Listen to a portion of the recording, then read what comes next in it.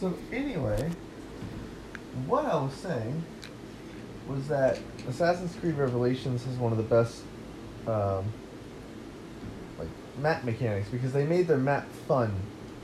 A lot of open world games fuck this up. They will make it open world, but then they won't make it very interactive. They do a lot of fluff, like collectibles or little race challenges, but no one really wants to do that unless you have some big reward that affects the gameplay or some shit. Like, or they have to be story related, like how Geralt's side missions in Witcher 3 correlate with the main story. You can just do the fucking main story and piss off everyone off. Yeah. So you can don't make side missions seem like they're not important. Make them seem like they're important and not important at the same time. So, but that's what this does. You can't get assassins until you open up more districts, right? Which makes sense. You can't just recruit from a small population. So, that being said, when you recruit your assassins, they can go on missions for you. It's the same thing as in Brotherhood. So they took what Brotherhood had, only they made it more interesting. And how they made it more interesting is that, unlike Brotherhood, the towers can be retaken. Those defensive missions. Okay. Saw that? Yeah. Yeah, that's how your towers can be retaken. Here's the crazy part.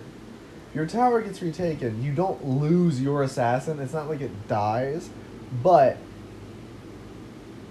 one of your assassins will die very soon.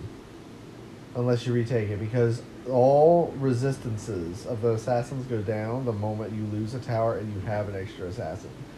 Until it bounces out. So, with certain missions are so fucking hard, you need assassins, right?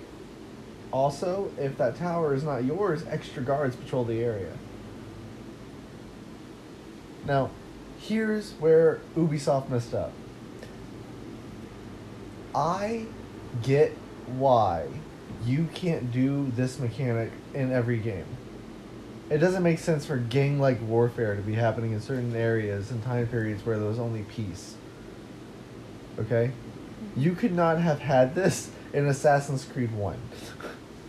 Alright? There was no gang warfare. It was just army. And like some plots. And, military assassinations. That's what was happening in 1 during the Crusades. Rome was too peaceful. Yeah, it was violent, but between families. They didn't claim territories like this. It was by deeds and by businesses. And by ownership and royalty. Everyone had a royalty status. There were nobilities. Business owners.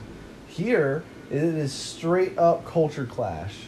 So the ancient Byzantine Empire, which is actually the Templar faction in the East, is fighting you, and you pretty much hold the lower class Turkish, Romani, and criminal groups that are in the North Port district. And so you're kind of fighting with, against them. Meanwhile, you're in the center of the Ottoman Empire, right at its peak, because it has a second wind where Suleiman gets, stronger. But right now it's at its peak already, and it's about to get even higher because he's not a king yet. So you have to deal with the Ottomans, which have ridiculous technology, amazing sword fighting techniques, which can kill you very quickly. Which in Assassin's Creed 2 and Brotherhood, you always felt like you were a badass tank. Because let's be real, I don't care if Ezio looks like he's fencing all the time. He kills everything compared to all the other Assassin's Creeds. All the other assassins make you die really quickly if you don't pay attention. But Ezio, you can literally just be like, button that, click that, counter. Alright, I'm going to get you, and I win. He's too powerful.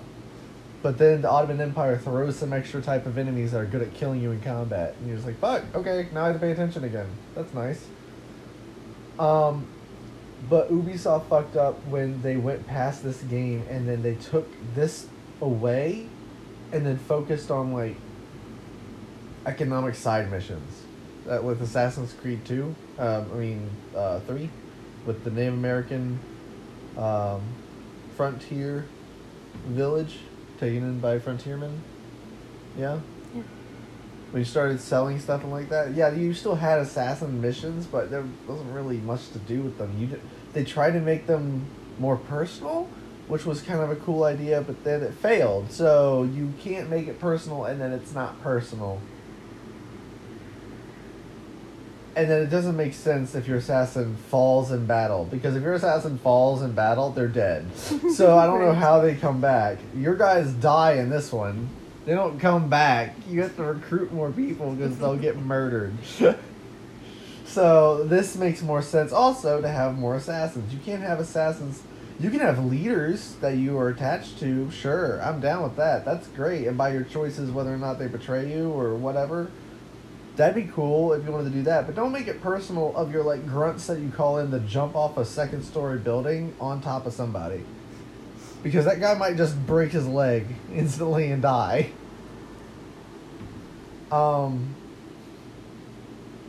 yeah, once they started going on through the market route, I mean, after 3 it was Black Flag. Black Flag, it was pirates, so I don't even know how the fuck you'd be able to do territories. Like, it just doesn't make any sense there. And then, what was after pirates? Rogue. I think Rogue brought back territories, but was shitty at it. They made it more look like like how you would think territories would be fought in Fallout. Just straight up rifling the shit out of each other. Just everyone's sniping each other apparently in Rogue. Or you're like launching artillery fire from your ship onto their mainland. Which pirates, like Black Flag, you cannot do. Rogue, you can literally just line up a bunch of cannons against an assassin fort and just blow it to pieces. Because that's what Templars would do. Templars would be like, no, fuck subtlety, just kill them. So, yeah.